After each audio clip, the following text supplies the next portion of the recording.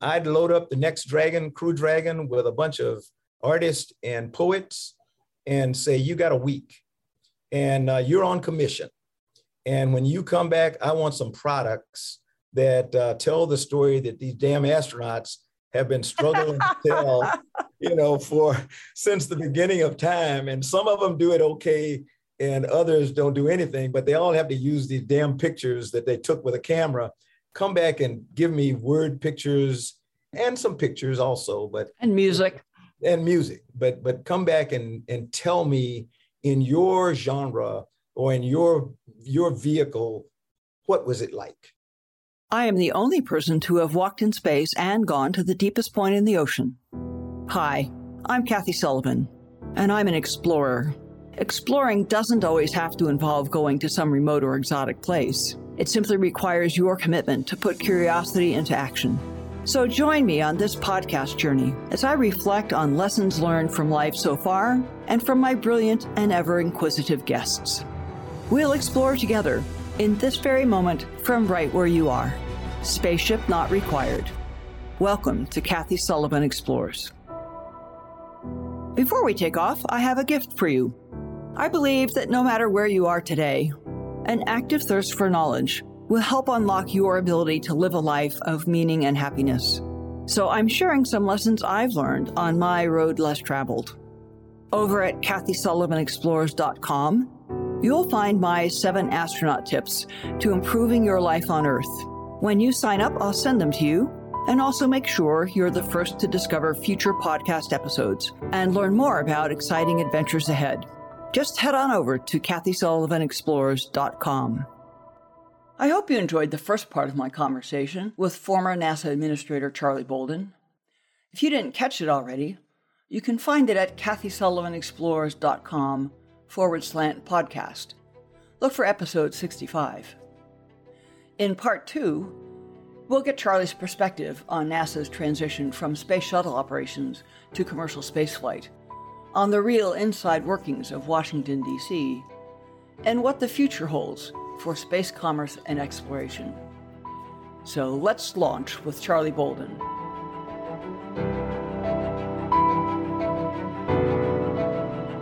So your last shuttle flight, I think, was in 1994, if I recall. That's right. Yeah. 4th flight. And you then went back to your beloved Naval Academy as the deputy commandant, deputy superintendent for a stint, and then back to the Marine Corps for another long stint. And there's tons of stories there, but we're in such an interesting time in the space arena, really watching the birth of and formation of a new space age. Yeah. So I'd like to fast forward to going back to NASA when President Obama asked you to serve as his administrator. Give us a sense of the state of play, where NASA itself was at that time. You've been there through some interesting times, all the way up to the start of what NASA's doing now with Commercial Crew and the Starliner and Orion to go back to the moon and beyond. Give us a sense of that time. And well, I first of all, I will tell you, and you know this because I talked to you a lot when you came to NOAA, I was not prepared for Washington, D.C. I was not a political junkie. I love the Marine Corps and everything. I almost came back as the deputy administrator once before, and I got spared that, and so I escaped. And I had sworn in 1992, after my third flight, when I went up to NASA headquarters for a year working as an assistant to Dan Golden, that I would never set foot in Washington again. See, you got to learn to this adage of never say never, Charlie. Yeah, well, I did. I said never again will I set foot in Washington, D.C., because it was such a miserable experience of dealing with the Hill and all the politics and everything. So, I had done nothing in the Obama campaign. I was not looking for a job.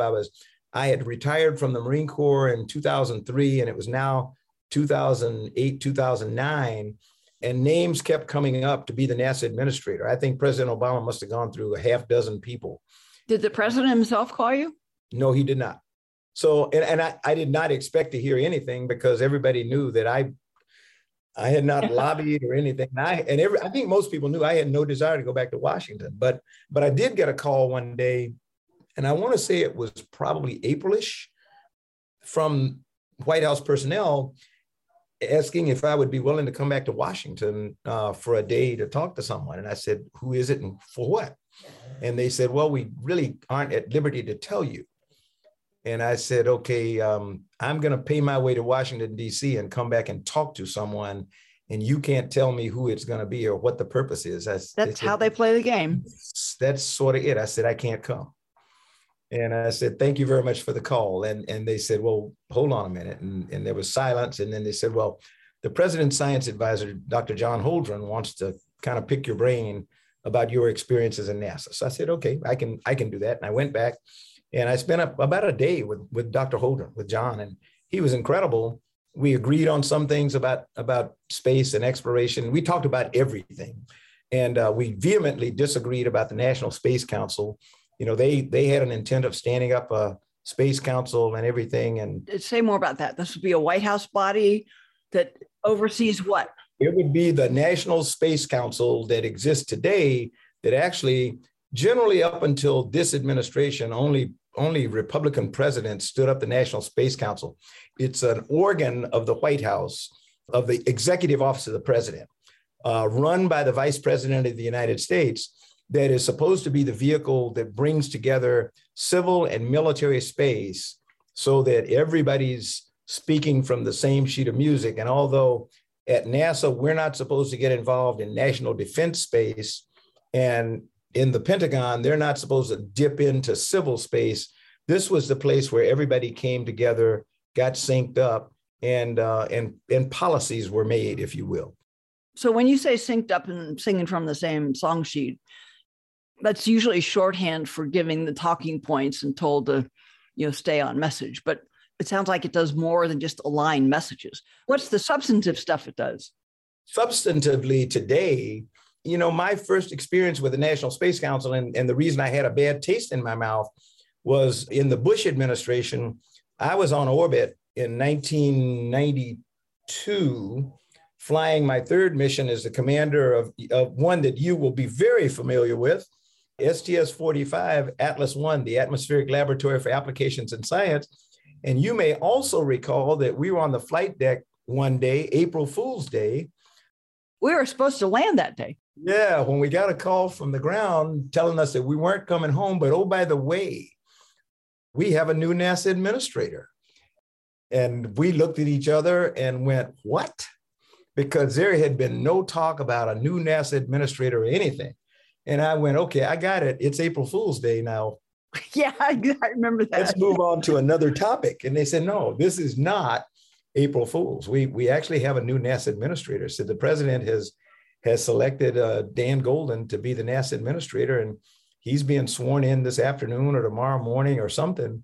And Admiral Truly is gone. And so Dick Truly was a dear friend of both of ours, and it's somewhat responsible, I would say, for both of us and some of our successes in the astronaut. He'd been in the astronaut corps since the late 60s, early 70s. He'd flown one of the test flights before the shuttle was actually launched, and he'd flown the second shuttle mission and one other after that. That's correct. And so I said, oh, well, wow. Okay, I got it. And when we landed the next day, you and I had agreed, since you were the payload commander and responsible for all the payload activities, you and I had agreed that, okay, contrary to practice by every shuttle crew before us, we'll lay on a gurney and be wheeled off the shuttle like wimps. And we will not go down and kick the tires and all that kind of stuff. Yeah, my recollection is they brought a Dulles Airport kind of crew transporter up. That's right. And matched up with our hatch. I recall we were allowed to walk over into our big old recliner chairs in the transfer van, but we didn't get to go kick the tires. But we got into the recliner chairs and on the gurney right away. We didn't get to go down and walk around the vehicle, right? Because they didn't want us to reacclimate. And as we're laying there, I saw this face come over and lean down and say, I want you to come to NASA headquarters to work for me. And I looked up, and I won't say it on your podcast, but I said, who the F are you? Yeah, because none of us knew, nobody at NASA knew who Dan Bolden was and had never seen a picture. George Abbey, who was our boss at the time, well, he wasn't, he was gone. Yeah. But he was at the National Space Council, and George is leaning over, and he went, "Oh!" And so he said, "Hey, this is the new NASA administrator. This is Mr. Dan Golden." So I said, "Well, I apologize. I'm very pleased to meet you, Mr. Golden." And when we got back to Houston and finished most of the other thing that should be noted about that moment in the crew transfer van is 40 minutes before you were floating around the ceiling of your spacecraft. And exactly. The last thing in the world you want right after you've landed is any mucky muck administrator in your face. Exactly. You want to pat each other on the back. You want to relax a little bit. It's great mission, got everything done. We're home alive, and let me get at the shower as soon as possible. And even the biggest mucky muck in the agency getting right in your face is sort of like, who are you and why do you think I care? And why would I ever want to go to Washington, D.C.? Exactly. But long story short, at George's behest, I ended up going to Washington to have dinner with Dan Golden. And George Abbey was another, just goes out of the blue. Legendary George person. Abbey is a legendary figure in NASA circles and long, big, huge influence in the astronaut corps. He hired both you and me and as the director of flight crew operations, and then rose to become the director of the Johnson Space Center. And then after leaving, became sort of the assistant to the executive director of the National Space Council. And as a general rule, if you ran in those circles at all, whatever Mr. Abbey asked you to do was understood to be a thou shalt. Yeah. So because George was such a dear friend of ours and my family's, I said, okay, I'll come up. And I did. And I was impressed with Dan Golden's visionary spirit and everything. Didn't know anything about him, didn't know what kind of leader he was or anything. But because his vision was just so great to me, I said, I'll come up for a year and I'll do this. It was the worst year I ever spent. How so? I can't say that about a lot because I was, I worked with each of the acting deputy administrators, but my number one job was to spend time on the Hill and try to convince people that we needed a space station. And my number one target audience was the Black Caucus, Congressional Black Caucus. And I remember that privilege turned out to be one of my greatest experiences because of the people I met, none more impressive than the late John Lewis.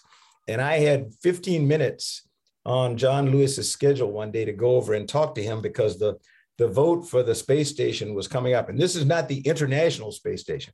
This is just a space station that NASA was trying to get going. Much different than what we have in orbit now. Exactly.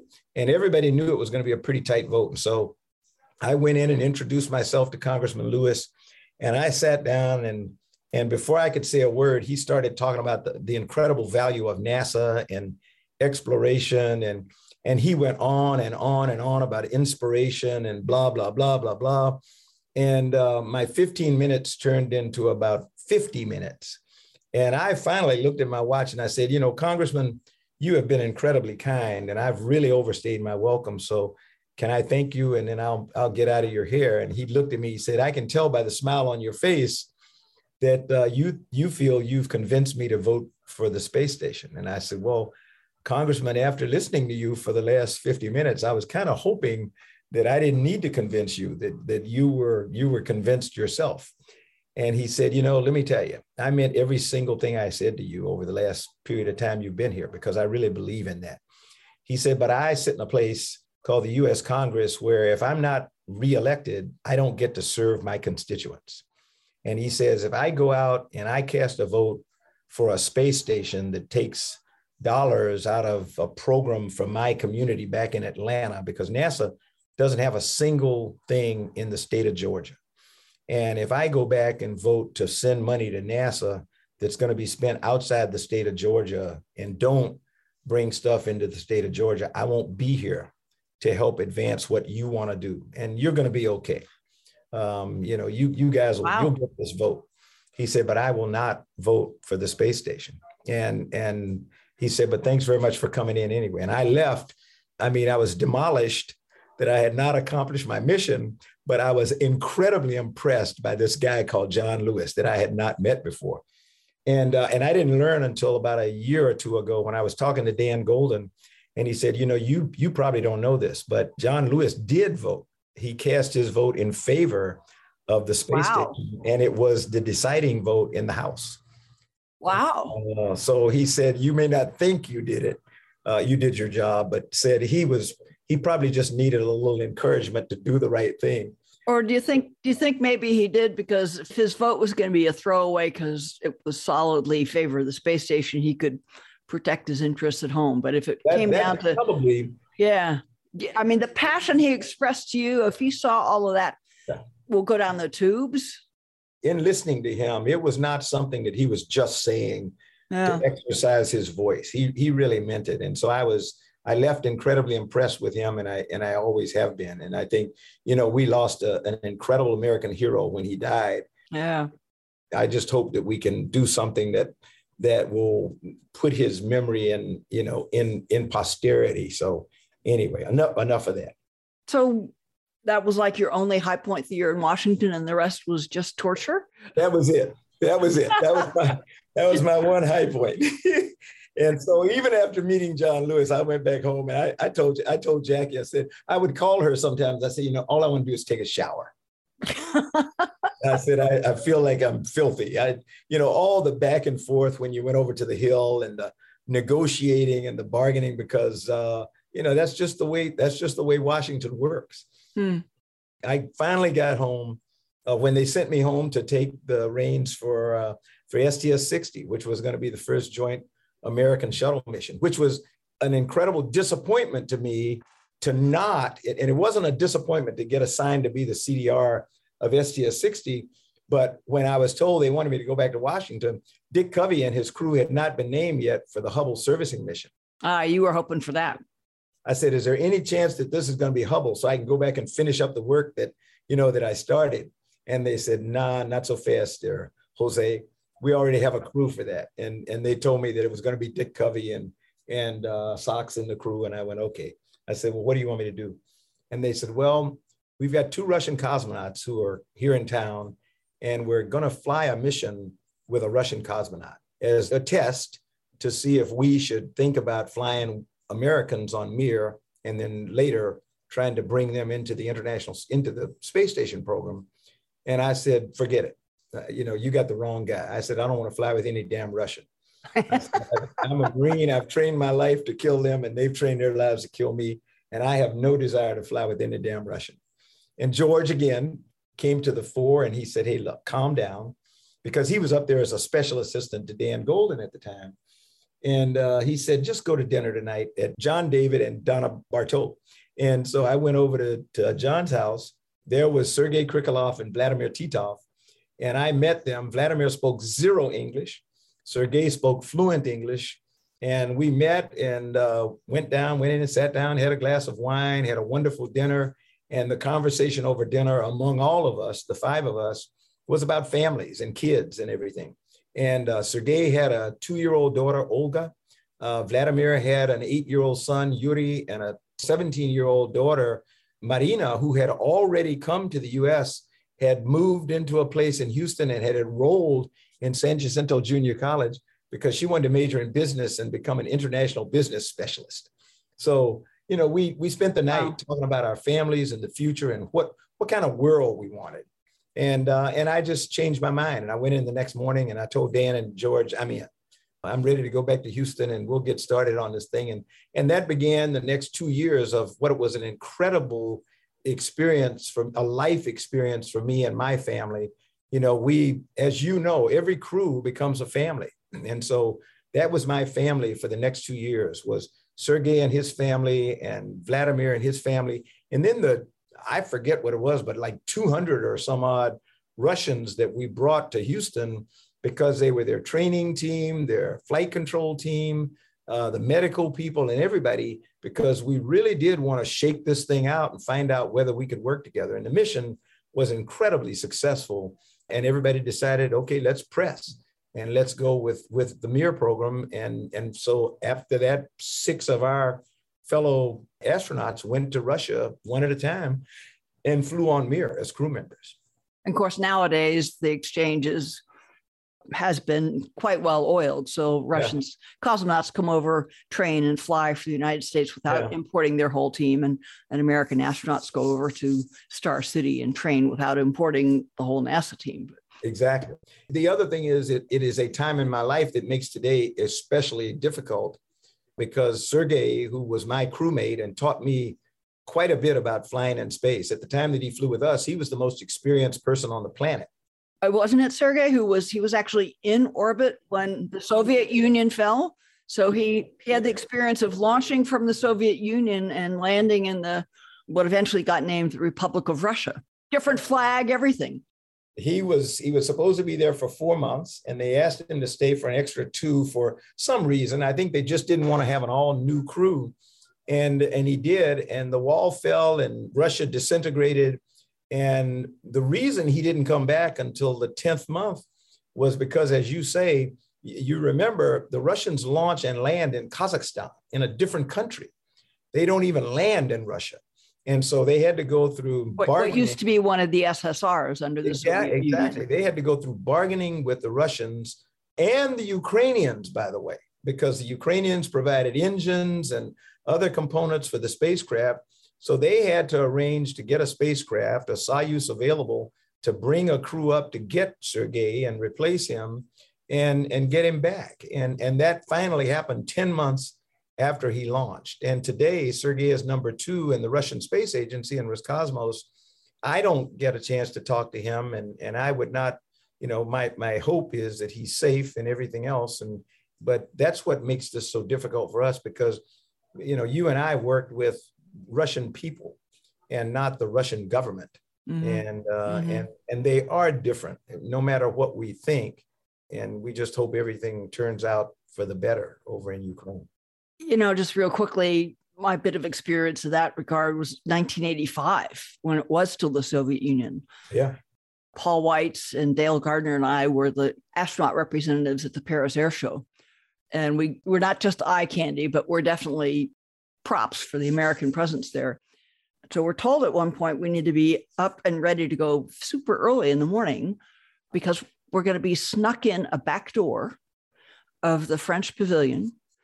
The Soviet cosmonauts are going to be snuck in the other back door because at the time, the United States and Russia had severed formal diplomatic ties over the war in Afghanistan. But the two agencies had gotten clearance to let the astronaut and cosmonauts meet and share some experiences. From the Soviet side, I think what it was really about is picking our brains about a reusable vehicle, the space shuttle, because they'd not yet announced their Buran that later came out. But it was, I felt like I suddenly was a player in a Jean le Carré spy novel, sneaking in back doors. And, but once we got there, it was Sasha Serebrov, met Sergei a year or so later. But it was just as you say, we instantly had everything in common as flyers, as space explorers, as human beings, and just chuckled a little bit, frankly, about the nonsense going on 43 levels above our heads. No, you're absolutely right. So, we started this conversation about Space Council. So that was what John and I disagreed on, Dr. Holdren, because they honestly believed that they needed a Space Council. And he said, why, what's the problem with a National Space Council? And I said, well, the primary problem is for the NASA administrator, you now have pushed him one layer down in the hierarchy. Yep. And so it means that instead of working for the president, he or she now works for the National Space Council. Essentially for the Space Council. Yeah. And so it's a layer that I don't think you all need to get into right now because of some of the stuff that I understand you want to do. And he said, well, thank you very much for your visit. Go home and thanks.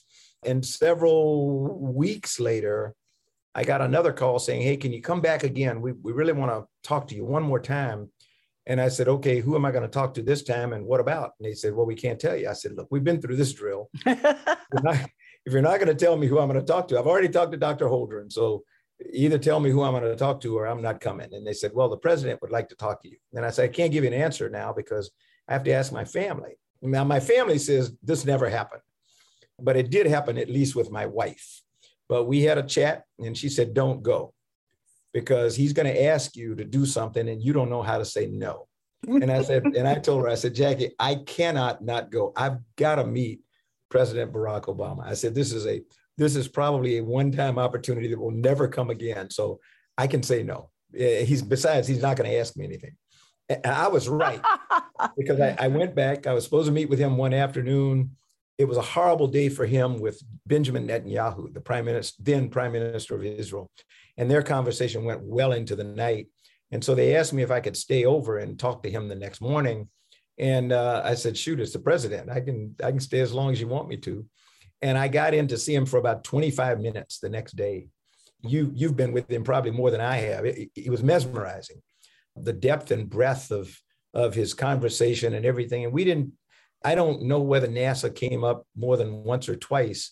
He talked about his vision for the future and exploration, but the main thing was wanting to inspire kids and how, NASA was a tool that did that better than anybody else. And the fact that he also wanted to expand our outreach to international, non-traditional international partners and everything. Never said anything about the NASA administrator's job, never hinted that, I want you to think about coming to work for me or anything. At the end of the conversation, he had to go to another meeting, I guess. So he said, thanks for coming and good to meet you. And I left and went back home. And I said, Jackie, it was unbelievable. He didn't ask me a thing. So I think we can go back. I'm free and clear. I'm free and clear. I'm done with that. And a couple of weeks later, we got the call saying, hey, we understand the drill. This time, the president wants to nominate you to be the NASA administrator. So can you come back to Washington and start going through the prep for your Senate hearings and everything? And I talked to the family again, and they said, what the heck? Just let's do it. So my plan, if confirmed, was to come back, spend the first 6 months by myself. And then after that, we'd see how things went. And then I could probably commute back and forth. And that went out the window after the first 6 months when I was struggling. I was struggling mightily just to keep my head above water in the environment, because having not been in the campaign, having not known anyone in the transition team, nor all the plans that had been put in place by the transition team, I had my hands full with trying to do things that, announcing we're going to retire the shuttle, announcing that we're going to do all these other kinds of things. And, we were going to give all the money to the commercial sector and let them go do stuff because we didn't know how to do it. How much were you able to dissect or debate or push on those? How much of those were just it's cooked, man, this is what you're doing? Yeah, I had free reign to debate, to push back. I had a meeting with the director of OMB and the budget office, science advisor, and all other kinds of things. But when the 2011 budget was rolled out, they said, hey, this is your budget and you go defend it. So we had put together a pretty good package that we sent over to the White House. And the big thing that we had pled for but lost was, if we're going to retire the shuttle, and this is not our decision, this decision was actually made back in 2003 by the Bush administration. I agree with that because I've always said shuttle is not going to get us to Mars, and I want to go to Mars. So I agree with this. We need to retire shuttle, but we need to have something suitable to replace it. And I wasn't convinced that Constellation was the right program, but there were some people who were out for Constellation. That was the NASA plan at the time, exactly, to be the successor to shuttle. Yeah, Constellation was 2 vehicles, one heavy lift launch vehicle, much like the Space Launch System of today, and then a smaller Ares 1 that was going to carry the crew to orbit. Right. And that came from the Columbia Accident Investigation Board, when that board suggested or directed that NASA should no longer fly crew and cargo on the same platform, which had nothing, really, that had nothing to do with the accidents of Columbia or Challenger. And so I don't know where that recommendation came from, but the NASA administrator at the time accepted it, lock, stock, and barrel, and said, we're going to do all that. And so when I came in, I said, with the guys from the Office of Management and Budget, talking about terminating shuttle is really going to get us in trouble, because termination is a legal term. And we're going to end up with costs that we can't afford, for one thing, and that we don't want to incur. Plus, we're going to incur the ire of the world. And we were absolutely right. What I didn't know, and the thing that caused me the most heartburn, was when I got called in to see Senator Orrin Hatch from Utah, was we were going to shut down where the solid rocket boosters are. We were going to shut down the solid rocket industry, because shuttle, I didn't realize it, but the shuttle solid rocket boosters use more solid rocket fuel than everything combined in the U.S. inventory, civil and military.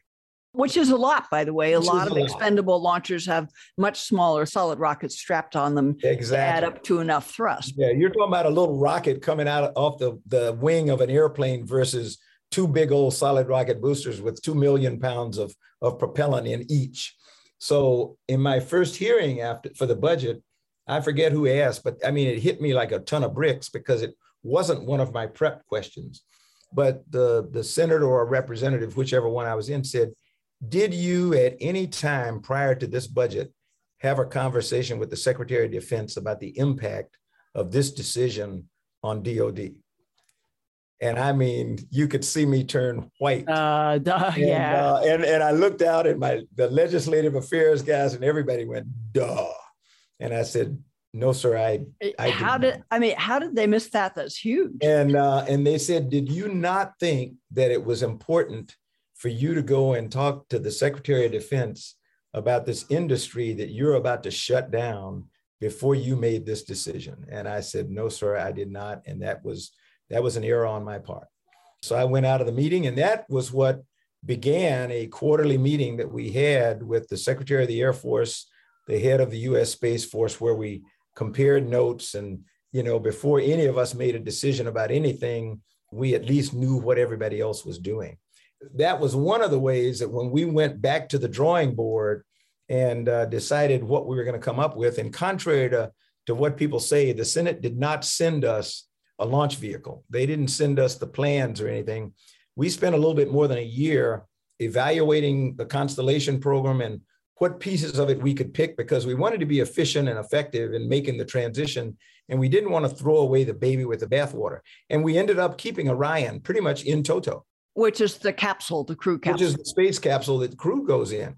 But we had two problems with the Constellation vehicles, Ares, and the Constellation capsule, Orion, in that the two were incompatible from a vibration standpoint. And I don't want to get technical here, but the two vehicles had a different resonance, if you will, how they vibrated due to all kinds of stuff going on around them.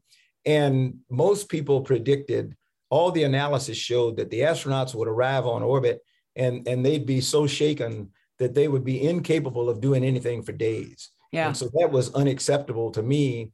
We could not get either of the prime contractors, Lockheed or Boeing, to say, I can fix this. Both said, no, my vehicle's good. You got to fix yours.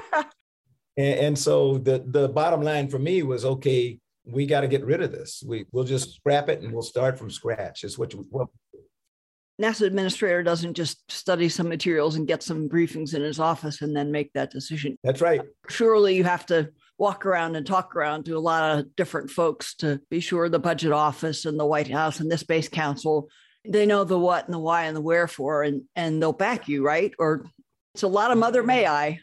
You're absolutely right, as you know very well from your experiences at NOAA. And so I engendered some incredible long-lasting friendships in the House and Senate, particularly with the staff, but also with the members and always with the chair and ranking member of the Appropriations Committee. Yeah. And the other thing was Jack Lew, who was, I forget what his position was at the time, but he came in as the director of the Office of Management and Budget, and then eventually became Obama's chief of staff.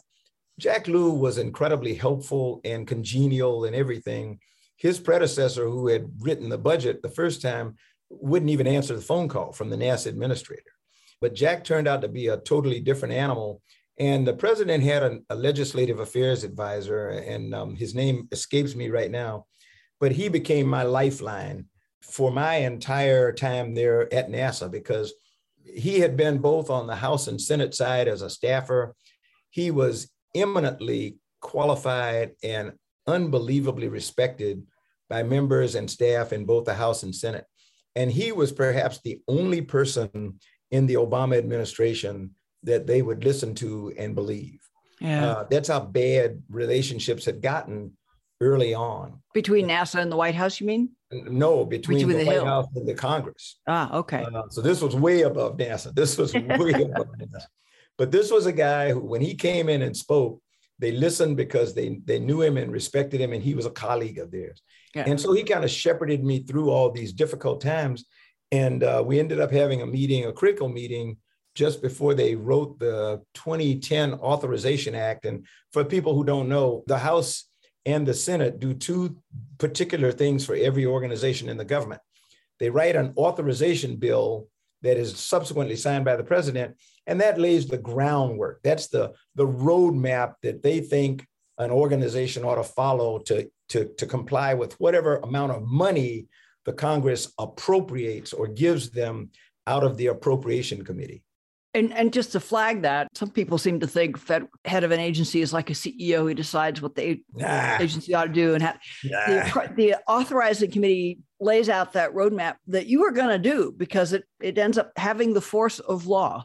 You're going to do it whether you like it or not. You're going to do that. And then the appropriators. You may be the CEO, but your board is going to fire you. That's right. If you don't do it. So, I mean, think of it that way. You know, even a CEO can't go off willy-nilly doing stuff.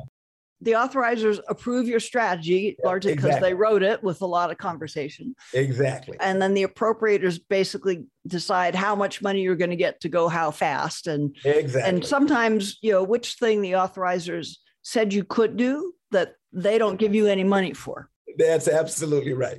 Yeah. But we reached an agreement thanks to President Obama's legislative affairs guru. He and Jack Lew. I want to make sure I get the name right, because there's the head of OMB. The head of the Office of Management and Budget, who became the president's chief of staff.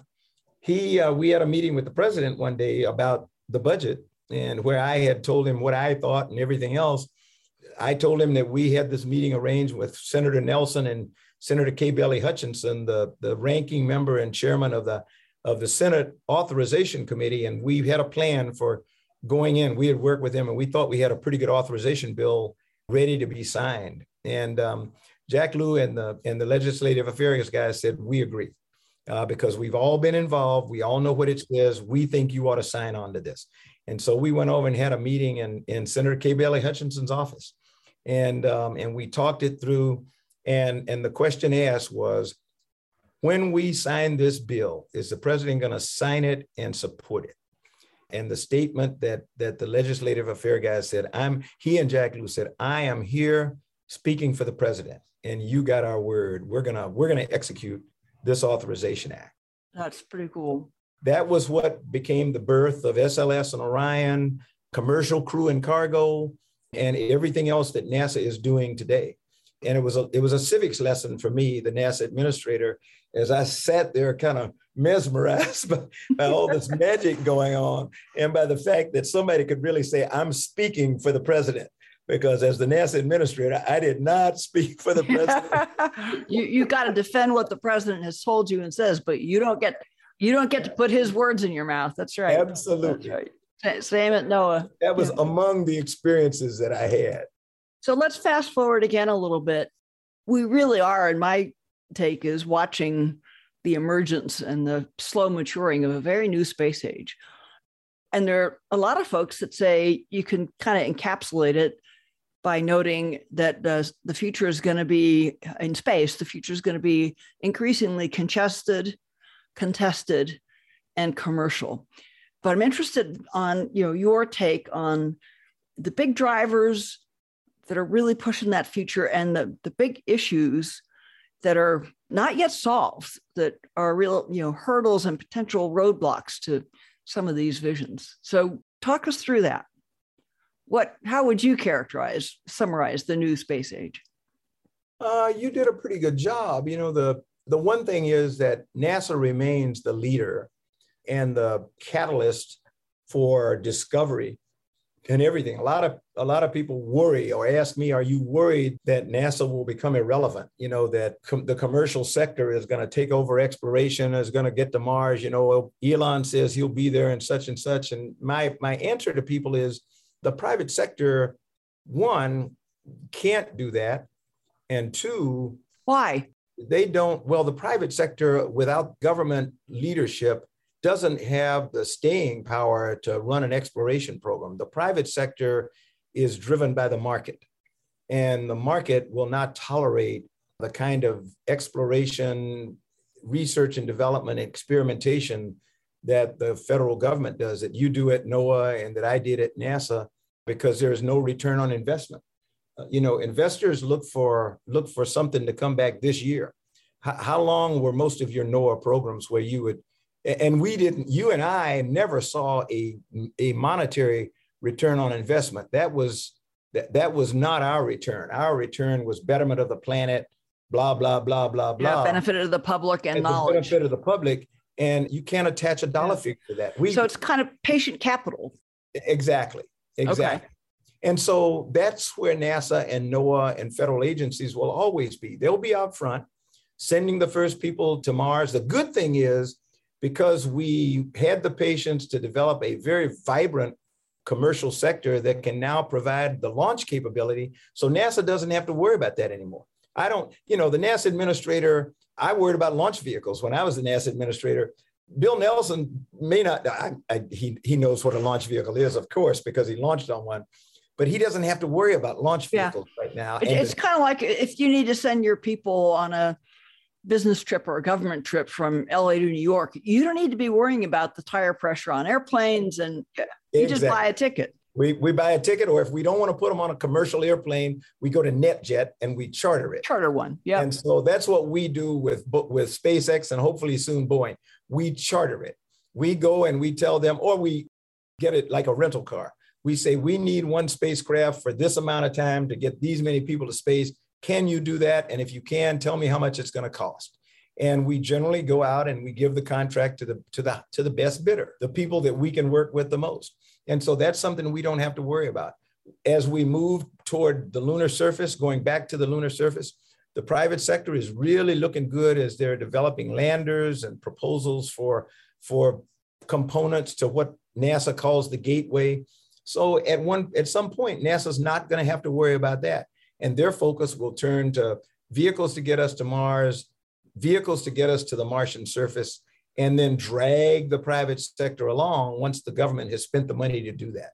But Charlie, those are commercial companies, private sector companies worrying about a rate of return. But I want to ask you this both about going to low Earth orbit and about going to the moon. Government's role in spurring that and sort of anchoring it with the first investments and the first contracts. But if you think about the parallel to airlines no longer rely on some big old government contract to keep them afloat, because so many people want to travel by plane for so many reasons. There's a huge demand function that's as varied as human beings are. Do you see that emerging in going to low Earth orbit or going to the moon? Something that kind of truly vibrant a market? No, not in your and my lifetime. Okay.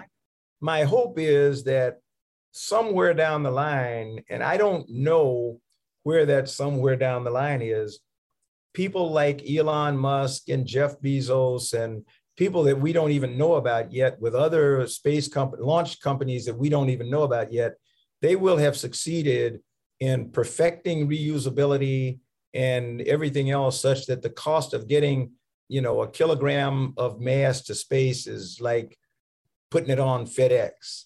That day is long from now.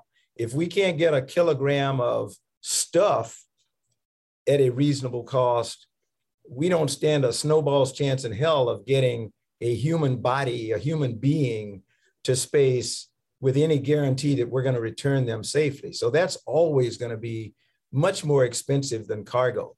And we're just not there yet. If Branson can send somebody, and I'm not sure what his price is today, I think it's $250,000 a seat. That is out of reach the average man and woman on the planet. And he sends you from one part of New Mexico to another. Now, and I think what was the price for Axiom was $50 million per seat. 55 million per seat. Yeah, that's out of reach of the average man and woman. And I think of something being practical and usable and public when every man and woman stands an opportunity to do that. And that does not exist today. And it angers me when people say, I'm going to put 1 million people on a starship and send them to Mars. We don't have 1 million people who can afford one seat.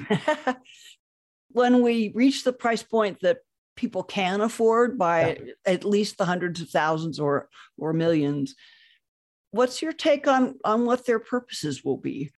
Very. I mean, if I were king for a day, I'd load up the next Crew Dragon with a bunch of artists and poets and say, you got a week and you're on commission. And when you come back, I want some products that tell the story that these damn astronauts have been struggling to tell, since the beginning of time. And some of them do it okay, and others don't do anything, but they all have to use these damn pictures that they took with a camera. Come back and give me word pictures and some pictures also, and music. But come back and tell me in your genre or in your vehicle, what was it like? So those would be the first people I'd send. And my guess is if you send Amanda Gorman to space for a week. Oh, yes. With Nikki Giovanni, I mean, 2 generations of incredible poets, we'd have kids from Harlem and... You'd have kids from every zip code with those poets. You'd have people lined up to go to space. People who say, I don't want to go to space. It's too dangerous, blah, blah, blah, blah, blah. What am I going to do? Well, and they all said that about aviation in the very early days. I know. Yeah. But that would be my king for a day. Give me Amanda Gorman and Nikki Giovanni. Oh, I'm right there with you. I'll chip in for the ticket. I want to read those poems. Oh, that's fabulous. I want to ask you one other a little bit of a left field question, because everyone keeps asking me, and you were way closer to it at the time, but anyone who knows I worked on Hubble and was part of building the toolkit that let it be maintained and serviced and has kept it alive for more than twice its lifetime. The first thing they asked me about the James Webb Space Telescope is, what were they thinking? That it's 1 million miles away from Earth, kind of in the wrong direction, the opposite side of the sun, and not built at all to be maintained. How's it ever going to last? You presided over a key period of James Webb, and I didn't quite you maybe were there, but not as administrator for the launch. What's your answer to that question? Isn't it devastating that it's not maintainable? No, not really. Why not? It has a purpose. And people who briefed me were confident enough in the technology that we would not have a Hubble travesty, because it doesn't have it's not the kind of observatory that Hubble is. Hubble's an observatory that has 6 new telescopes on it now because we could visit it and everything. And James Webb is not that kind of observatory. So unless we're planning to change out the 18 segments, which provide the data. The 18 segments of the mirror? Yeah. Maybe we'd want to change them out as technology improves and we have the capability of gathering even more energy from more distant places. I mean, so we can guarantee that we can really go back to the beginning of time. I just don't think it was worth it when we're already developing follow-ons to James Webb right now. And I think what we found with James Webb, and I'm way out of my league here, you can help me here. It's an infrared imaging telescope, and it has one purpose, and that's to grab energy that other instruments cannot detect. I mean, we send it where we send it, and we freeze it. I mean, it's almost zero. It's almost, absolute zero. Yeah, it's hyper cold. The way I explain it to people who are like me, like Marines, I say, you remember the first time you put on a set of night vision goggles and the world just lit up and you could see stuff you couldn't see before? I said, that's James Webb. That's Webb, yeah. It's a set of night vision goggles 1.5 kilometers away from Earth that are enabling us to see stuff we couldn't see before. And remember when you put those night vision goggles on, everything sort of shimmered? Oh, I did. I do. That's indeed. Because of the heat, the ambient heat and the way it affects the detectors. That's why we froze it. Yeah. Get rid of all that. And I think it will more than fulfill its purpose. The data we're going to get is going to be voluminous and will be generations before we even look at one inkling of the data. So let's let technology come along to replace it. And I mean, I think, in some future life, we may want to have something that's 1.5 million kilometers away that's serviceable by human beings. But will James Webb last long enough for us to be able to reach 1.5 kilometers away from Earth with a human being? We can't do that right now. Right. You might have an outpost there, a scientific outpost there at some point, like an Antarctic research station, but kind of a little further away. Yeah. But that's my take on it, my uneducated take. Oh, yeah. Uneducated, you know what. Well, we ought to bring this to a close. This has been a great conversation. Do you a little bit of a lightning round of questions? Sure. Would you go back? Yes. Would Jackie let you? That's the only thing that I could convince her. Yes. And if the offer came up, if they both were on the table at the same time, Moon or Mars? Mars. I'll take either, but if given a choice, I want to go to Mars. And here's my reason. And I know this is the lightning round. We really are not going to learn very much that benefits humanity on Mars from going back to the moon. We're going to be able to do all kinds of technological stuff. The moon has no atmosphere. Mars does. The moon can't be terraformed. Mars, maybe. I'm not a big terraform person, but if people want to try it, over time, God may do like he's doing here on Earth. He may terraform it on his own because we get wild and crazy when we go up to Mars and all of a sudden it starts heating up again, but let's hope not. Your 3 best nuggets of advice for a young person listening to this today. Study hard, work hard, never be afraid of failure. Never, ever be afraid of failure. Don't let anybody tell you what you cannot do or what you should do. Listen respectfully to your parents, but follow your passion because, it's your life. Why is there so much fear of failing? Because we're told that it's not acceptable. That's the only reason. I think left to their own designs, kids they'll try everything and fail and get up and go back and do it again until they get it right. They just do that instinctively. It's parents that tell them, you can't do that. Watch out, be careful. Don't even try until you're ready. What's your hope for the future? What gives you hope for the future?